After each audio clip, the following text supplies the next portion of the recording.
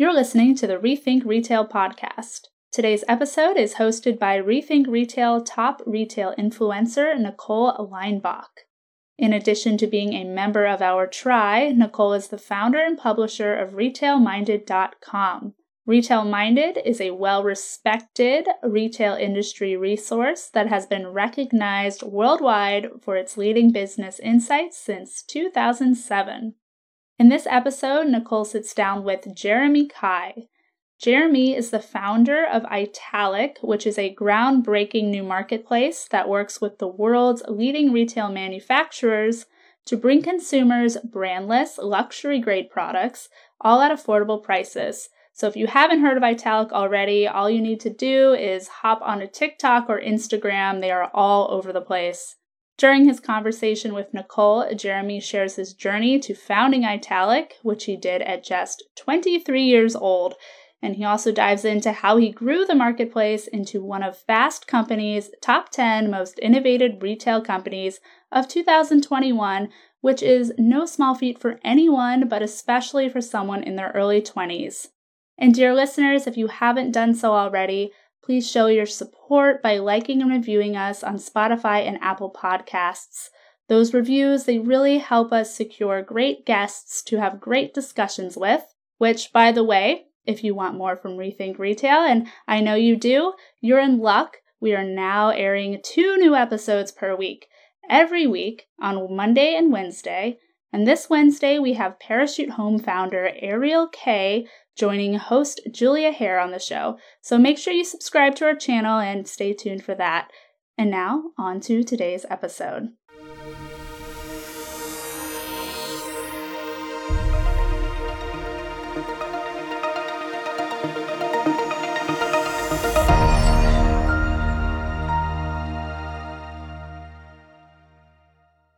Hello, and welcome back to another episode of the Rethink Retail podcast. I'm Nicole Leinbach, and today I'm speaking with my guest, Jeremy Kai. Jeremy is the founder of Italic, a revolutionary marketplace that connects consumers with luxury and premium-grade products from the same manufacturers as leading brands, and they do it for 50 to 80% less than what competitors charge. Italic was also named one of Fast Company's 10 most innovative retail companies of 2021. I can personally tell you I've enjoyed shopping on Italic and find it super exciting. Thrilled to chat with Jeremy today. Thank you for joining us, Jeremy. Thanks so much for having me, Nicole. Yeah, let's go ahead and dive right in. So I have some questions for you. Can't wait to hear what you have to share with everyone. And I want to kick it off by you telling our listeners a little bit more about the Italic model and the products you offer consumers. Yeah, absolutely. So Italic looks and feels like a lot of other direct-to-consumer brands out there. You know, we have a fancy site. We say we cut out the middleman just like everyone else does. But I think beneath the hood, we take things up a little bit further in terms of just how many middlemen we remove. And specifically in terms of the retail supply chain, nowadays, even if you take out distributors, which used to be a really big value player in the supply chain, and you have the retailer and the brand, the majority of the direct-to-consumer margin today is still in the form of brand markups. And they may have taken away the historical retail markups, which may have gone from 20-30% down to, let's call it 5-10% now in direct-to-consumer kind of overall portfolio margins. But what we do is we look at the remaining pie, which really the majority of which is the brand margin, and we want to do away with that as well, while still offering the same quality of customer experience, quality of product that matches or exceeds those of other top, not just direct-to-consumer brands, but also legacy brands, luxury brands. So our business really offers a couple of departments. So we offer, women's apparel, women's accessories, small leather goods, men's clothing and accessories, home goods, bed, bath, kitchen, beauty products, skincare. And the unique innovation we bring to it is by removing the brands, we go to the same manufacturers as these high-end brands, but we're able to partner with them directly and offer, equivalent quality products for a whole lot less. And it's not for everyone. There's certainly, people out there who really want the logo, really want the brand. And that's not a vertical we do very well in. But on the flip side, we're really centered around offering great value products. So people who care about quality, but also care about price, and not sacrificing either of those. Yeah, I love that. And there's certainly a consumer audience for that. So you've found it, and that's a great job. So can you share the journey to founding Italic? So what sparked the idea, and what was your experience lifting things off the ground? Sure. Italic came about from actually a family history. So my parents both are your classic immigrants, came here from Asia, let's call it 45, 50 years ago. And really, they pursued the American dream, wanted to come here and start their own company, which they ended up doing after a roundabout series of things that didn't do too hot. So electrical engineering, a cheesecake brand, a vegan cheesecake brand before I think people knew what soy or vegan really was, and they found their way towards manufacturing. So my mother started a manufacturing business together with her brother, my uncle, quite a while ago, and over the past couple decades, and really, since the time I was born, that's what they had been working on, and really the conversations around the dinner table often centered around, how does the supply chain work? How do we get more clients? How do we expand our business with our existing clients? So on and so forth. And after, really living through manufacturing like that for so long, you start to ask a couple of questions, namely, hey, we're producing these finished goods, for someone else who buys it from us. We take our cut, typically is 15, 20% on top of cost of goods, but they'll buy it from us and they'll sell it for 5-10 times what we sold it to them for. And the longer you do that, the more you start wondering, hey, are we able to get a piece of that pie? And as a manufacturer, and this isn't unique to my family business, but as a manufacturer, you really only have a couple of ways to make more money or to grow. And that's one, by getting new clients, like I mentioned, or second, expanding your client book. Neither of which is particularly easy, and then especially in a field that's as commoditized, as commercialized, and as competitive as manufacturing is. It's not really a great. Frankly, it's a very bad business to be in 9 times out of 10. So for me, I have your classic tech background. Started another company prior to Italic, and this was around the same time as, I think, 2 interesting technology trends. One was the shift from a lot of the verticalized services to marketplace approaches. So that's why you have like the Airbnbs and Ubers of the world coming out and really having what I think of as their golden era in let's say the 2013 to 2018 corridor. And then on the flip side, you also had the second wave of direct-to-consumer brands come out around the same time. In the early, I guess 2008 to 2011, period, you had Bonobos, you had Everlane, a bunch of the early kind of direct-to-consumer crops that we all have become aware of nowadays. But the game really, I think, accelerated quite a lot in the 2013 to 2018 period. So for us, at least for Italic, we started just thinking about, okay, on one hand, consumers are a lot more interested, or at least informed, to be purchasing online. A lot of the infrastructure, a lot of the consumer education, that's been done by now. And then on the flip side, manufacturers have been doing this age-old business for not just decades, but hundreds of years this way. They pass through the value chain and ultimately reach to a customer. And the internet really can change a lot of the way they do things, just like it did in lodging and in hotels, just like it did in transportation. With those couple of examples, there's nothing that prevents retail from undergoing the same innovation. So for Italic, at least, that really was a confluence of both, and really it came from a standpoint of how do we help manufacturers, and really in the standpoint of specifically how do we increase yield on what they already do without making them put in a lot of hard work, sweat and tears to build their own brand, which I can say from experience is near an impossibility for manufacturers. And then on the consumer, how do we, do away with a lot of the traditional supply chain and offer them an equivalent experience and product, but for a whole lot less, because we can disintermediate that supply chain, and namely with the brand. So yeah, that's a little bit about how Italic came about. It really came from, I think, a family, experience with it. Well, and what's really interesting to me is that you're only, you founded Italic, I should say, at 23 years old. So, I mean, certainly a young man at that point, right? Still a young man. So I'm curious, did you face any challenges as a young entrepreneur entering the business world? Yeah, well, I certainly don't feel young anymore. um, so yeah, I mean, I think the nice thing about, so I'll say two things. On one hand, Italic's actually the smaller of the two companies I started. The first company by now is actually much larger than Italic, in run rate and valuation and employee count and so on and so forth. The first one was an enterprise software company called Fountain, and that has all your classic stereotypical kind of tech bearings of I dropped out of college and moved to San Francisco and did a bunch of programs over there that got that company off the ground with my co-founder. But Italic really came about more so from a point of passion and personal interest.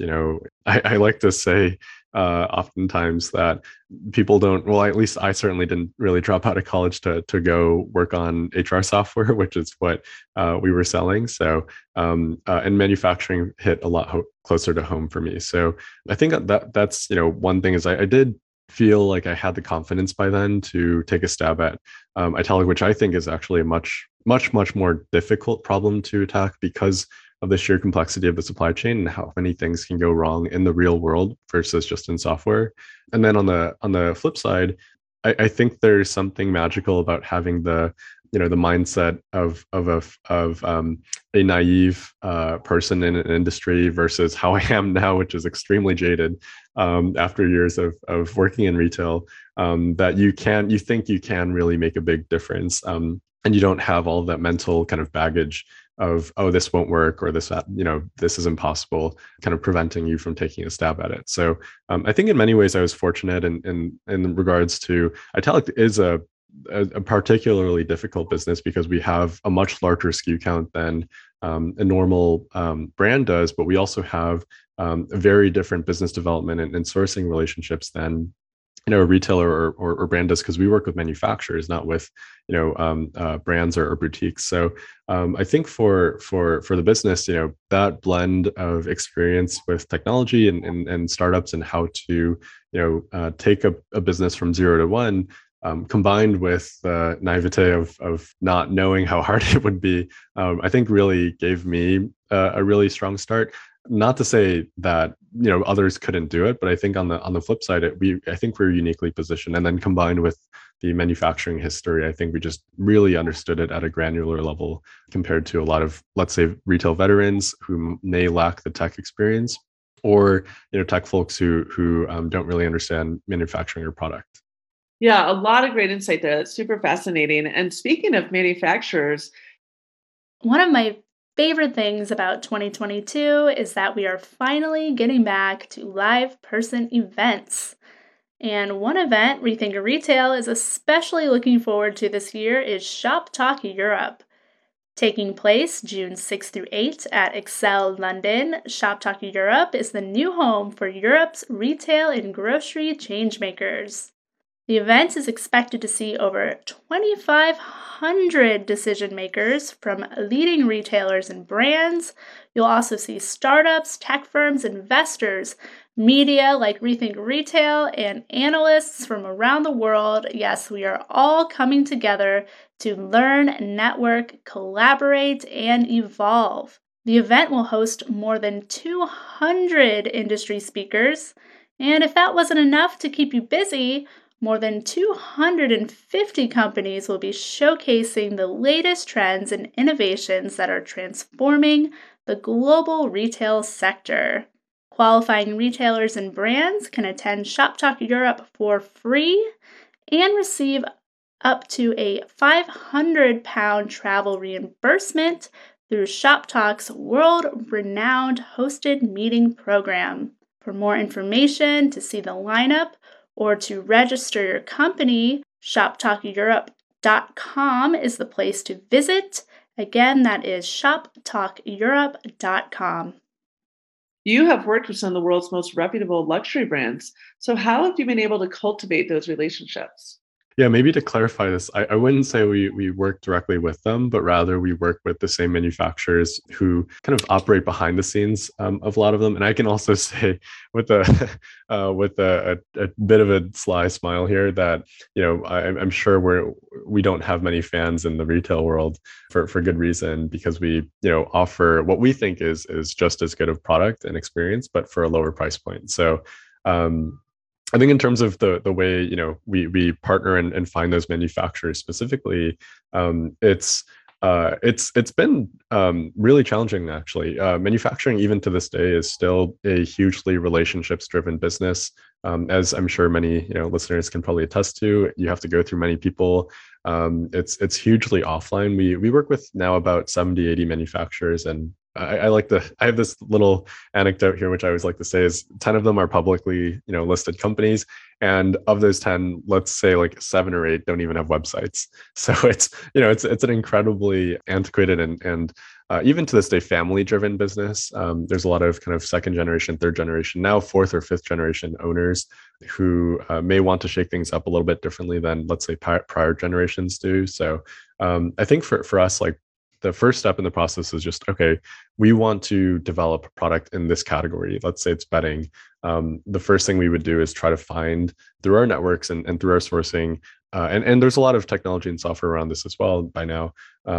How do we get in front of the best manufacturers possible in that category who can produce the best possible quality product and still meet the scale requirements of like professionalized manufacturing, which typically we're talking about each individual manufacturing doing, let's say, north of 10, 20, 30 million of inventory value, which by the time it hits retail might be more like 50 or 100 million. And that's minimum. So I think for us, each category, typically that limits the, total number of folks you can get in front of. I think the hard part is for us, okay, let's say we got in front of them. What we're really doing, and this is why I think it's been so challenging, is a lot of these manufacturers are 50, 60 years old, and they've been doing things a very particular way for that entire period, right? We take an order, we get a deposit from let's say it's a new client. We have payment terms on that. We use that deposit to go fund our, materials, our labor, our equipment, rents, and so on and so forth.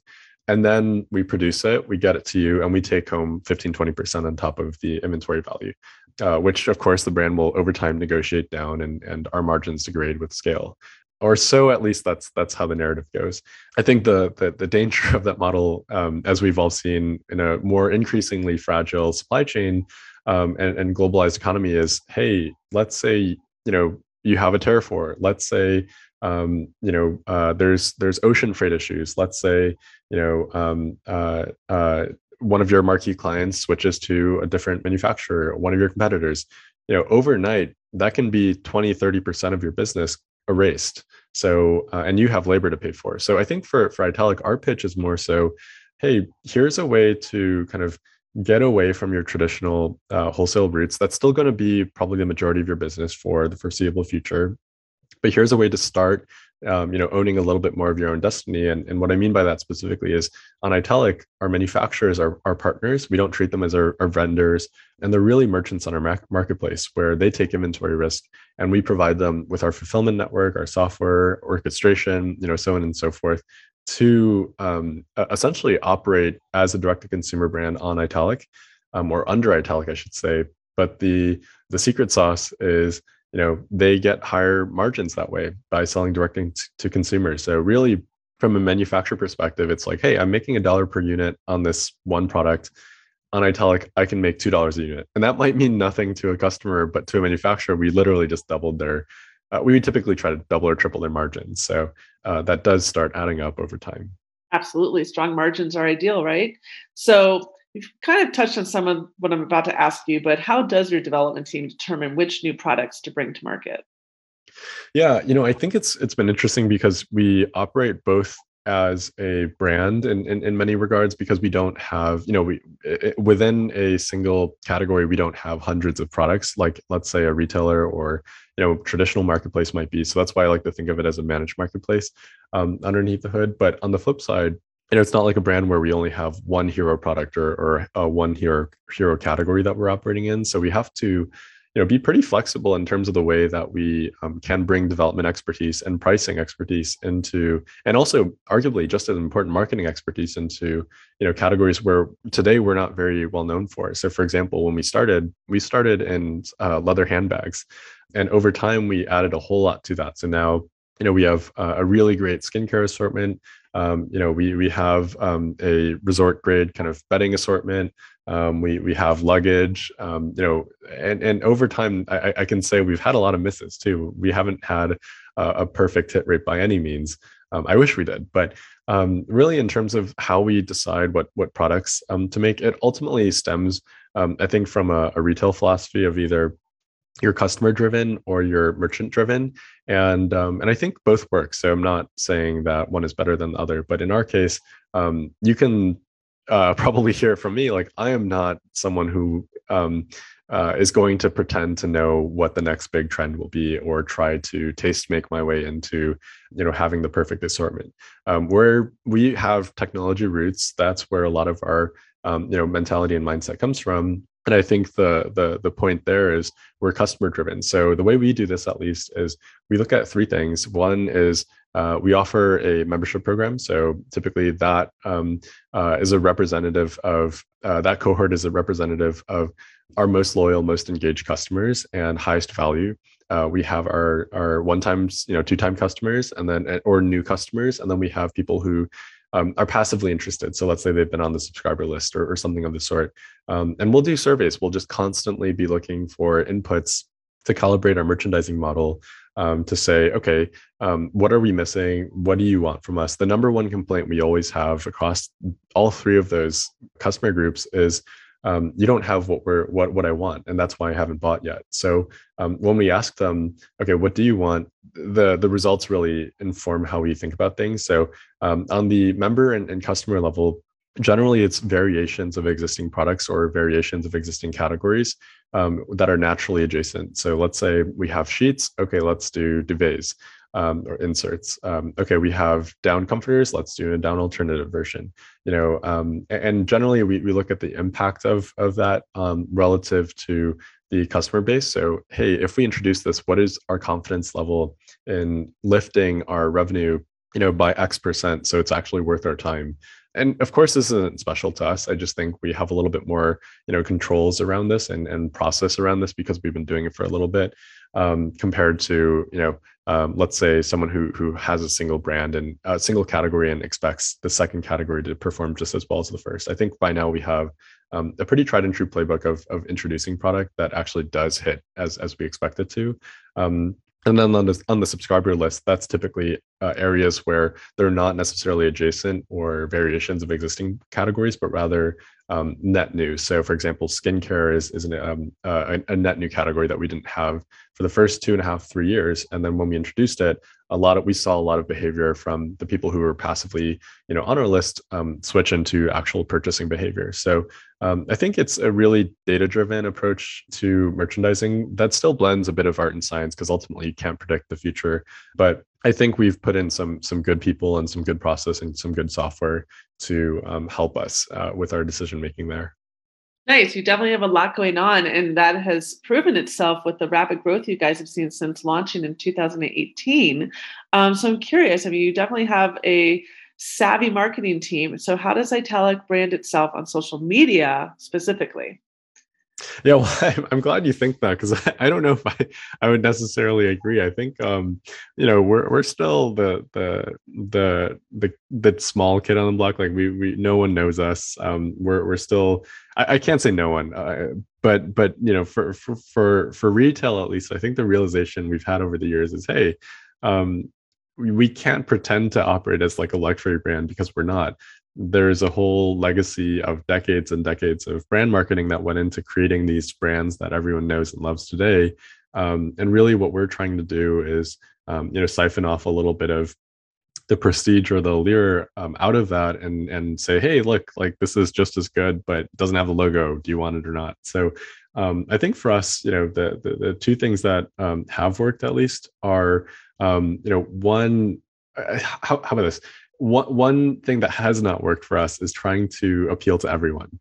I think this has been a really hard lesson for us to learn, which is customers think of what we offer in a very particular way. We call it luxury without labels. And I think the second we veer away from that and we veer away from our core customer, who is a 30 to 40-year-old woman, relatively high income, living in a big city, or a wealthy suburb, things fall off pretty quickly, and the value proposition doesn't resonate as well. So I think for us, the two things that really have worked are, one, reinforcing our value-based value proposition again and again and again, and also being explicitly clear that it isn't for everyone, but if you are looking for elegant, beautifully designed, really high quality product that isn't the cheapest in the market but is, compared to its competitors, really great value, I think that's where our marketing really shines.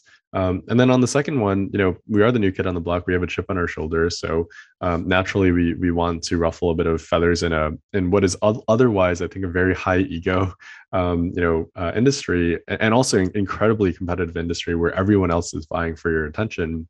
I think naturally we have to play the game. So I think on that side, are there campaigns, are there things that people do differently that may break with the popular notion at the time?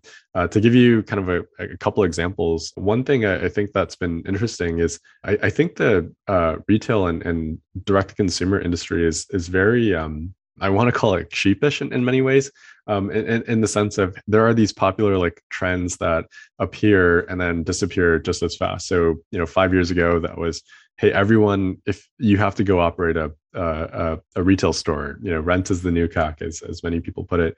A couple of years ago, it was everyone rushed to podcast ads. You have to do that. A couple of years ago, it's like, we got to diversify off Facebook. Like it's do or die. And the reality is yeah, there might be truth to a lot of those things, but I think you can't apply them universally on every brand. So for us, at least, I think what we found is we are not a cool brand, right? Like we don't have that cachet. That's not, I think we've tried to, and every time we've tried, it does not work. And instead, I think what we really want to just reinforce again and again is, hey, you're looking for a rational purchase. You want quality, you want great price. Okay, here it is. And I think the places we operate as a result of that, so let's say Reddit or Pinterest or performance marketing, are going to be look very different than, let's say, someone who's a lot more brand driven, and that works for them. So I think for us, that's how we thought about it. And the result actually is that we have a very small, basically non-existing brand marketing team, and instead we focus predominantly on community and performance marketing. Yeah, and so you gave a lot of great insight there. So I'm going to skip the next question I had for you, which was about giving some marketing activations, because you really kind of gave us some thoughts there. So I'm going to move ahead. And what's next for iTalek? I'm super curious.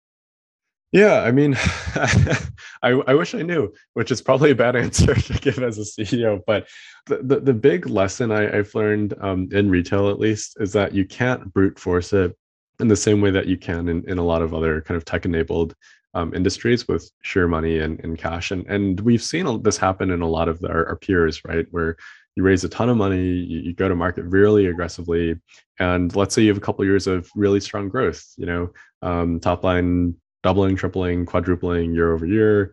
But then it's kind of a shark fin, right? Things fall off pretty quickly.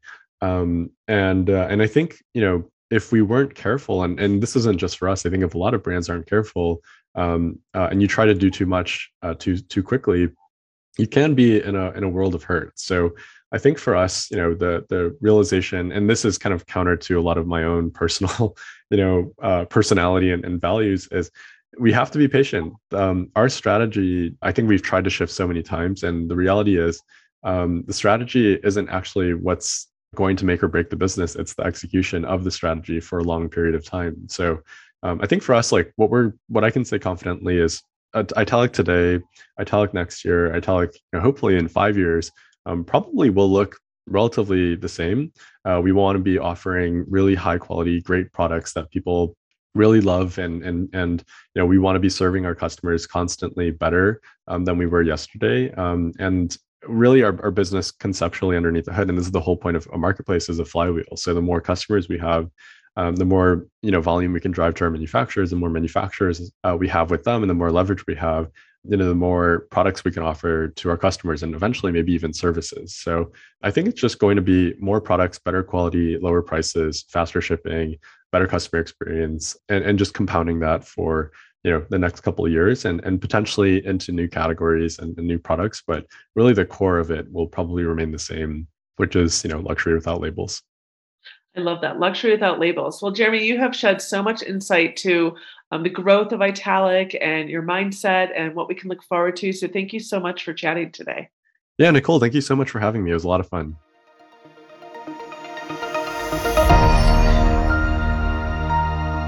Thank you for listening to the Rethink Retail podcast. That's this week's Retail Rundown.